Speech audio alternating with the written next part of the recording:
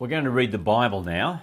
So if you have a Bible handy, you could open it up, or if you have the Bible app on your phone, open it to Luke chapter 13 and verses 18 to 30.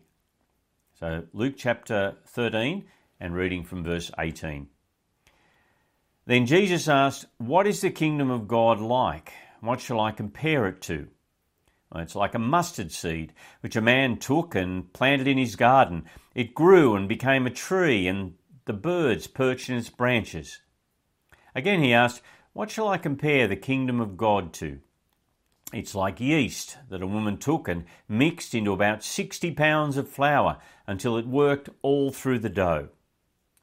Then Jesus went through the towns and villages, teaching as he made his way to Jerusalem. Someone asked him, "Lord, are only a few people going to be saved?" He said to them, "Make every effort to enter through the narrow door, because many, I tell you, will try to enter and will not be able to. Once the owner of the house gets up and closes the door, you'll stand outside knocking and pleading, 'Sir, open the door for us.' But he will answer, 'I don't know who you are.' He will answer, 'I don't know you or where you come from.' Then you will say, 'We ate and drank with you and you taught in our streets.' But he will reply, 'I don't know you or where you come from. Away from me, all you evildoers.' There'll be weeping there and gnashing of teeth when you see Abraham, Isaac and Jacob and all the prophets in the kingdom of God, but you yourselves thrown out. People will come from east and west and north and south and will take their places at the feast in the kingdom of God. Indeed, there are those who are last who will be first, and first who will be last." Over the last couple of years, I've been meeting with a couple of businessmen to read the Bible. They're reasonably new to following Jesus. And one of them, Stuart, might even be watching, Stuart asks me a question regularly. It's a good question. He says, what is God doing in the world? The world is so full of chaos and pain and evil. What's God up to? And then he'll say quietly, with all respect, Al, if the world were a company and God were the CEO, the shareholders would sack him. What's he doing? It's a good question, isn't it? I guess especially relevant now in the middle of the coronavirus and chaos in our world. And perhaps the answer I should give is this: what if God is doing something that will affect the whole world, and if you could see it, would change the whole way that you see the world, and yet most people can't see it? Well, that's what Jesus is talking about in Luke chapter 13, in the part of the Bible we'll look at today. What is God doing in our world? Can you see it? How should we respond to it? Now, Jesus explains this in his usual thought-provoking way in three beautiful little word pictures. The tiny seed, the narrow door, and the huge feast. Tiny seed, narrow door, huge feast. Let's have a look at the tiny seed first. Verses 18 to 20. Can you imagine something very small, very obscure that most people haven't noticed, and yet from this tiny, tiny beginning it could affect the whole world? Well, very often that's a negative thing. So one article I read about the coronavirus said they think that it started with a horseshoe bat that lives in China. A horseshoe bat is only, they're ugly little fellas, as you can see, but small enough to fit in the palm of your hand. And then they carry viruses, and that's gone through a pangolin, which is like an armour-plated little anteater in Asia that is valued for traditional Chinese medicine, and somehow the virus has got to people through that, will affect the whole world. And yet those two things were so insignificant. It's not always, though, to go from tiny to huge is not always a negative thing. As I look out my window now, I can see a positive. About 18 months ago, my dad gave me a passion fruit, and passion fruit seeds are absolutely tiny. I didn't know what to do with it, but a mate said, well, stick it in the ground, cover it with dirt, which I did, put it in a garden bed, and then up came a tiny little shoot, and add some time, and now it covers the whole fence. In fact, there's a passion fruit on it, and it took 18 months, but I'm looking forward to eating that passion fruit. Now, that idea of something tiny going to huge is exactly the Jesus parable. Just worth noticing, see verse 18, what Jesus literally says in the original language is, he says, therefore, and he links the parable he's about to tell to the fact that he's just healed a woman who in the world's eyes is a nobody, and we don't even know her name. So he's healed this woman, and then he says, therefore, and he tells this parable. Look at verse 18. Then Jesus asked, what is the kingdom of God like, and what shall I compare it to? It's like a mustard seed which a man took and planted in his garden. It grew and became a tree, and the birds perched in its branches. There's a picture of a mustard seed, fits on the end of your finger, and then the mustard plant grows huge. Now this is Salvadora persica, and grows up to 8 metres high. I don't know if that's a particular plant Jesus had in mind, but you get the idea. Starts small, grows huge. Or Jesus tells a second parable in verse 20. Again he asked, what shall I compare the kingdom of God to? Well, it's like yeast that a woman took and mixed into about 60 pounds of flour until it worked through all the dough. So the idea of yeast, just a little bit in what's around 27 kilos of flour or dough, that is one serious loaf of bread, bigger than one family could eat. But the idea, what Jesus literally says is not just mix. He says she took the yeast and she hid it in the dough. And so what's he saying? Well, there's a little bit of yeast. It's hidden. You can't see what's happening. You don't see it happen. And yet it quite literally is what he says. It ferments the whole of this 27 kilos, 60 pounds of dough. Okay, so hidden, small, affects everything. Small grows into huge. That's the two parables he's told. But what's the parables about? Notice he says these are parables about or comparing the kingdom of God. Now, Jesus is always teaching, preaching about the kingdom of God in the Gospels. In fact, he mentions the kingdom of God over 80 times in the Gospels. What does he mean? Well, the kingdom of God's not an organisation or a place or a venue. It really means the rule of God in people's lives, or the reign of God. Vaughan Roberts, who's a pastor in Oxford, has written a book called God's Big Picture, kind of an overview of the Bible. Listen to what he says. God wants to bring back people to himself who willingly submit to his rule. That is what is meant by the kingdom of God. Not the area where he rules, for he rules everywhere, but the sphere where his rule is gladly accepted. Now, I suppose you could say the kingdom of God is the rule of God's king in people's lives, or people coming to know God through his king. It's not the same as the church or churches. Churches are people who acknowledge the kingship of Jesus, who live for him. It's the gathering of those people. The kingdom of God is a dynamic idea about the reign of God in people's lives. Now, why did Jesus need to tell these parables about the mustard seed and the yeast? Perhaps another question, if you've ever read the Gospels, you might wonder why are the religious leaders coming and asking for a sign from heaven? Like Jesus has just fed a huge crowd with a cut lunch, or just healed someone from a terrible disease, and then they come and ask for a sign from heaven. Why? What's going on? Or even John the Baptist, who is Jesus' cousin and a great prophet. He sends and asks Jesus, are you really the Messiah? Are you really God's king? What's going on? Jewish people in the first century had been reading their Old Testament for centuries. Good thing to read the first part of the Bible. And the Old Testament promised that one day God would come and set up his kingdom. God would come and God's kingdom would, he would judge and destroy evil and those who were opposed to him. He would rescue and save his people. In fact, he'd renew the whole of the creation. It would be literally world-shaking. And the prophets talked about that.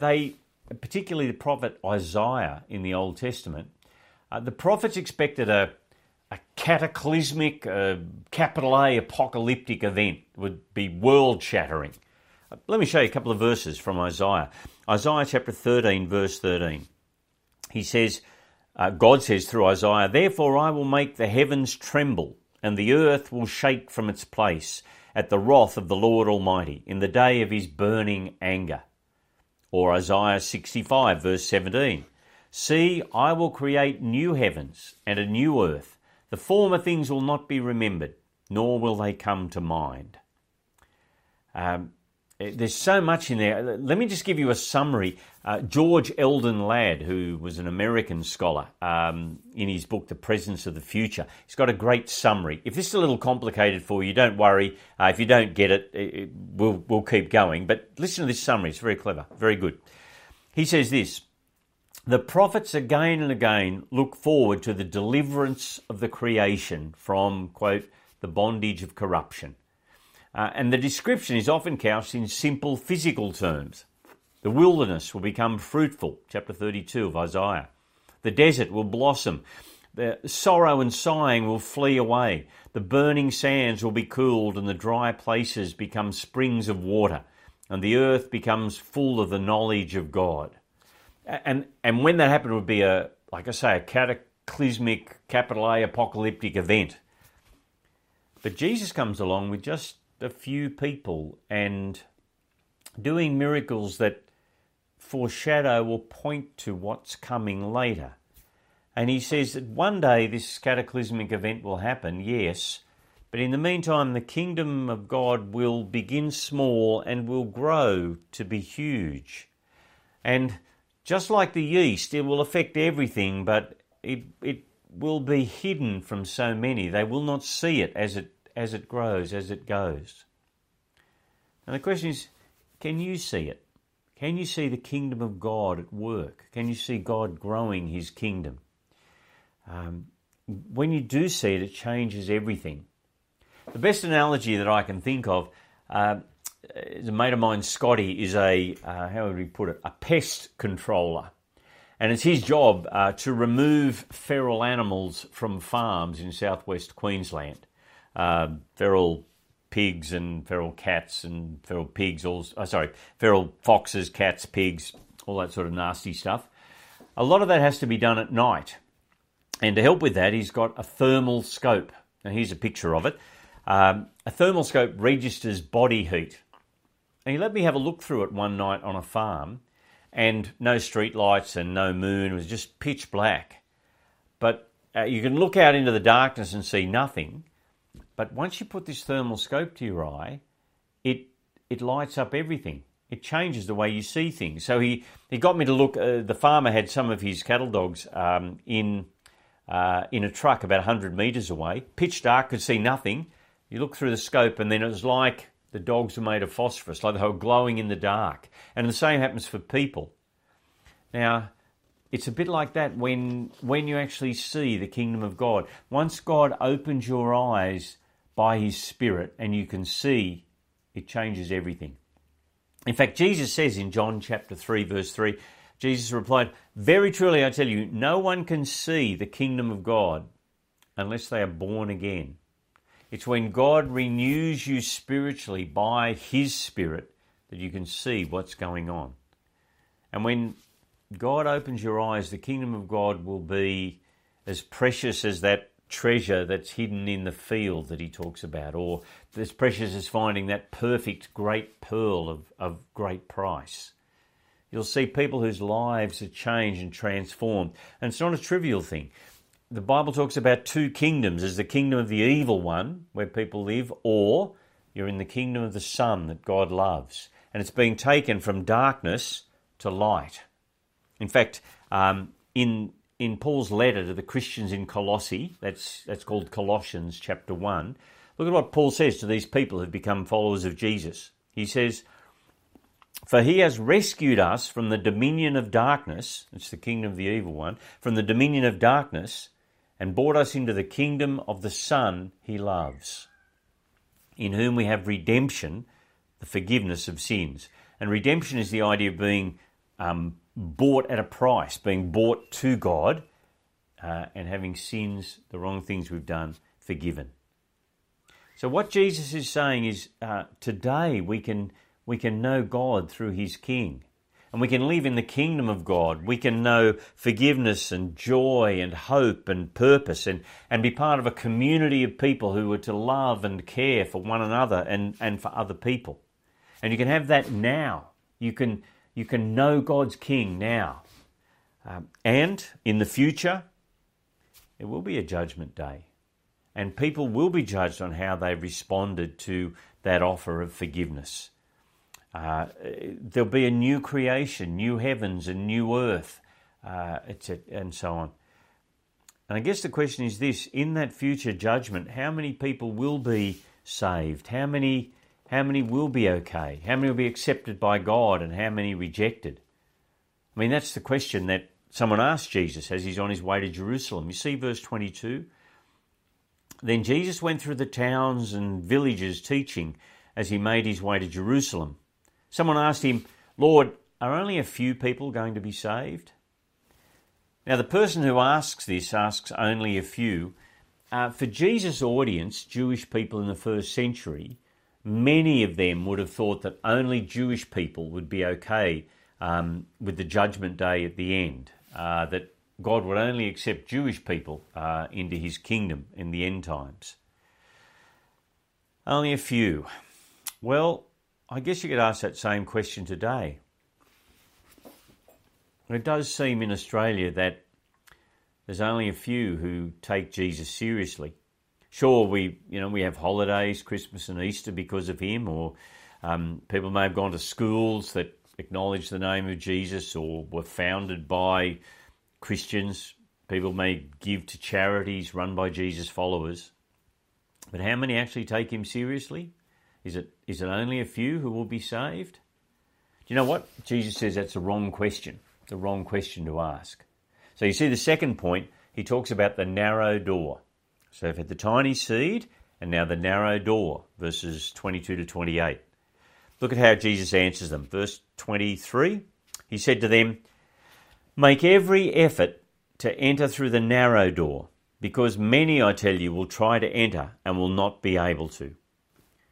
What Jesus is saying, don't worry about numbers and what about them and what will they do. He's saying, make sure that you're there.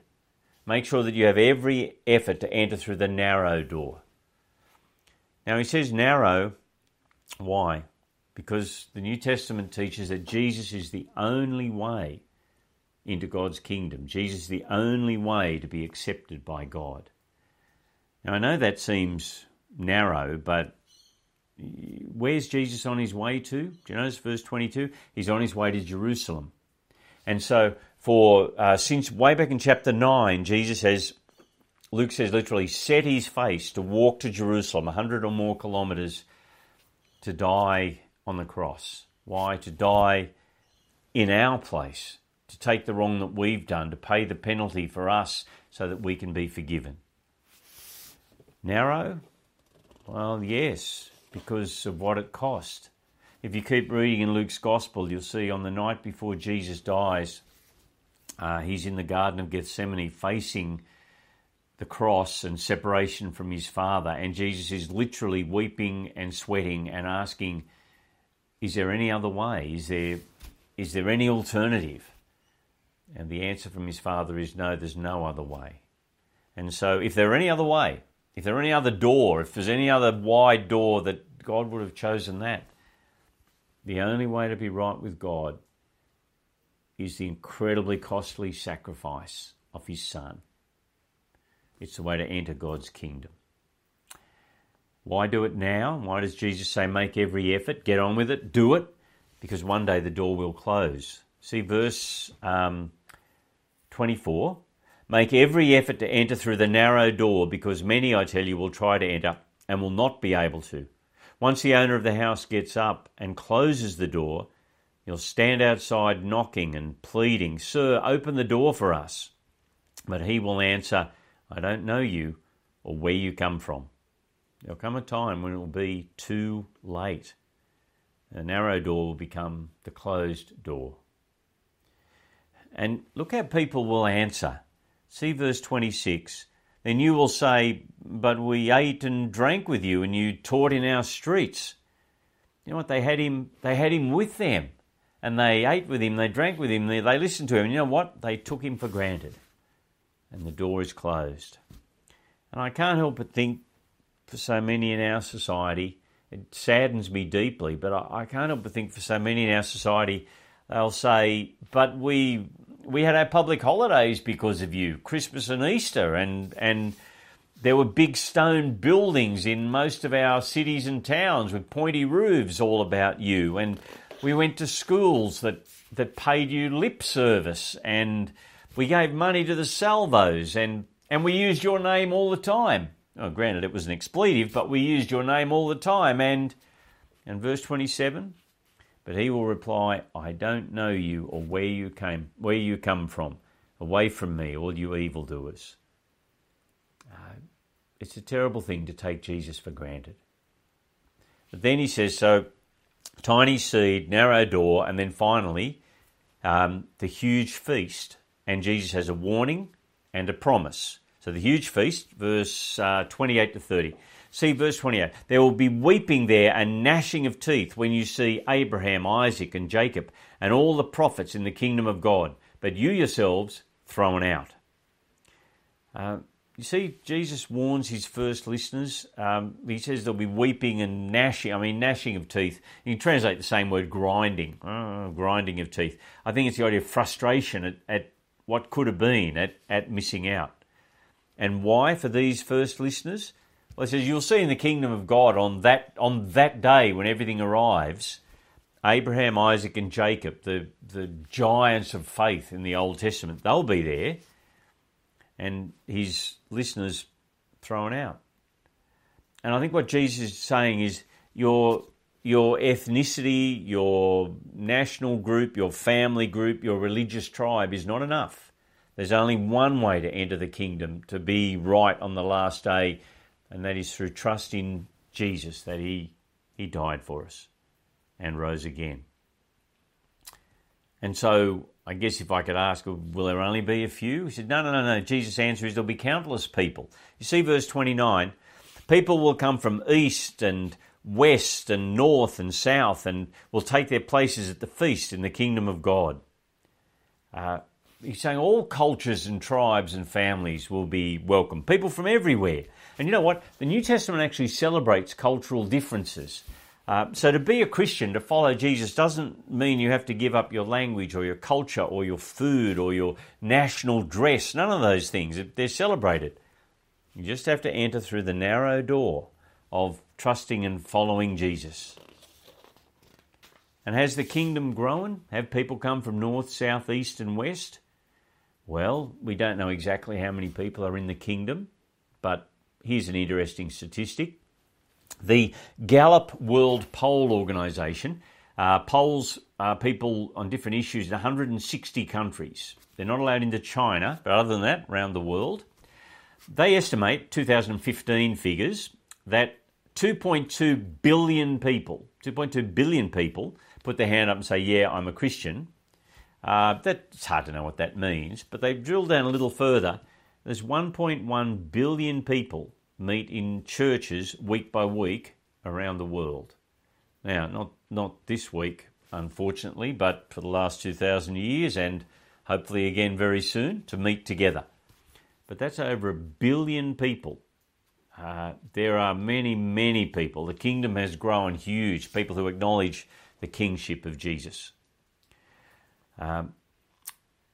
Notice he calls his kingdom, when it finally comes, he calls it a feast. The end point of the kingdom, a feast, a wedding celebration with more than 5 people too.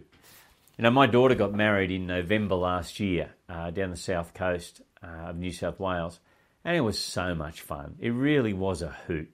After being cooped up in the house for so long, I'd love to do that again. And Jesus promises that's a picture of the future, of his kingdom. You know what? You can be part of that. You can be part of that if you'll trust him for forgiveness and live with him as your Lord. Interesting that Jesus stands here with just a small group of people listening in Nowheresville, Judea, having just shown what the kingdom will be like by healing this woman, and we don't even know her name. And he says the kingdom of God will grow and it'll turn our world's values and priorities and glories upside down. It'll change everything. See verse 30, he says, "Indeed, there are those who are last who will be first, and first who will be last." When the kingdom truly arrives, it'll change everything. So, quick summary. Jesus is saying, 1, the kingdom will start small like a seed, but grow to be huge.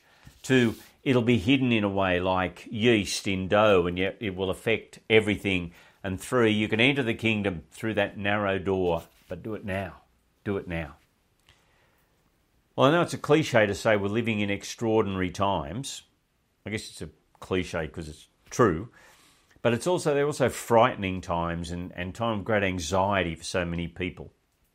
But you know what? If you belong to Jesus, if he's your Lord, if you live in his kingdom, you know where history is going.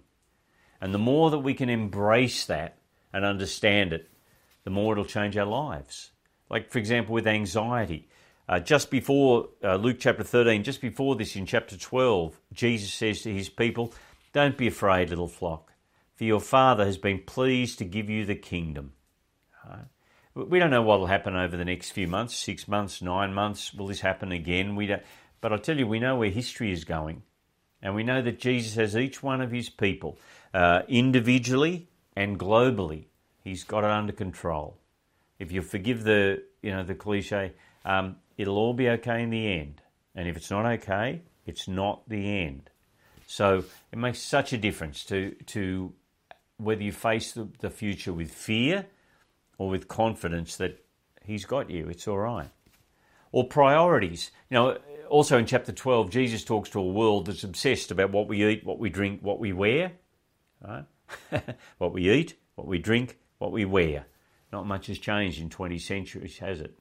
And then or 21 centuries. What does Jesus say to those in his kingdom? He says this, don't worry about what you'll eat, what you'll drink, what you'll wear.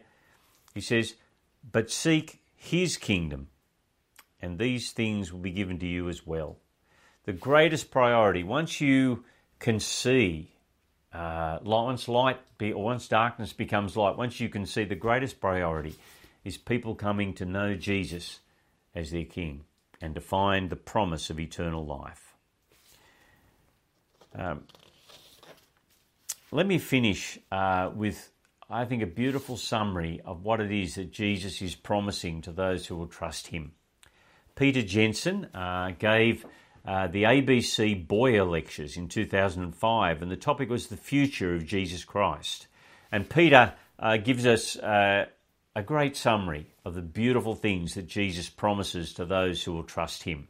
Let me read this and then I'll lead us in prayer. Peter said this in his lecture. And what did he, Jesus, say about that coming kingdom? The kingdom that Jesus painted... And what did he, Jesus, say about that coming kingdom? The picture that Jesus painted of the end involved the great things that we would all probably long for. The defeat of evil and the triumph of good. The death of death, a future of justice and yet forgiveness. Intense, overflowing human happiness and joy. He called the coming kingdom a banquet, a wedding, a feast, a resurrection, a robust and loving community in which every tear would be wiped away and we would live joyously as we were meant to under the rule of the Father God. Would you pray with me? Lord God, we thank you for the great news that you are at work growing your kingdom. We ask, please, that we might enter through that narrow door that is open to everyone and come to trust Jesus with our lives. Please help us to know him as our King and so live without anxiety and to make his kingdom our priority. We ask this in his name. Amen.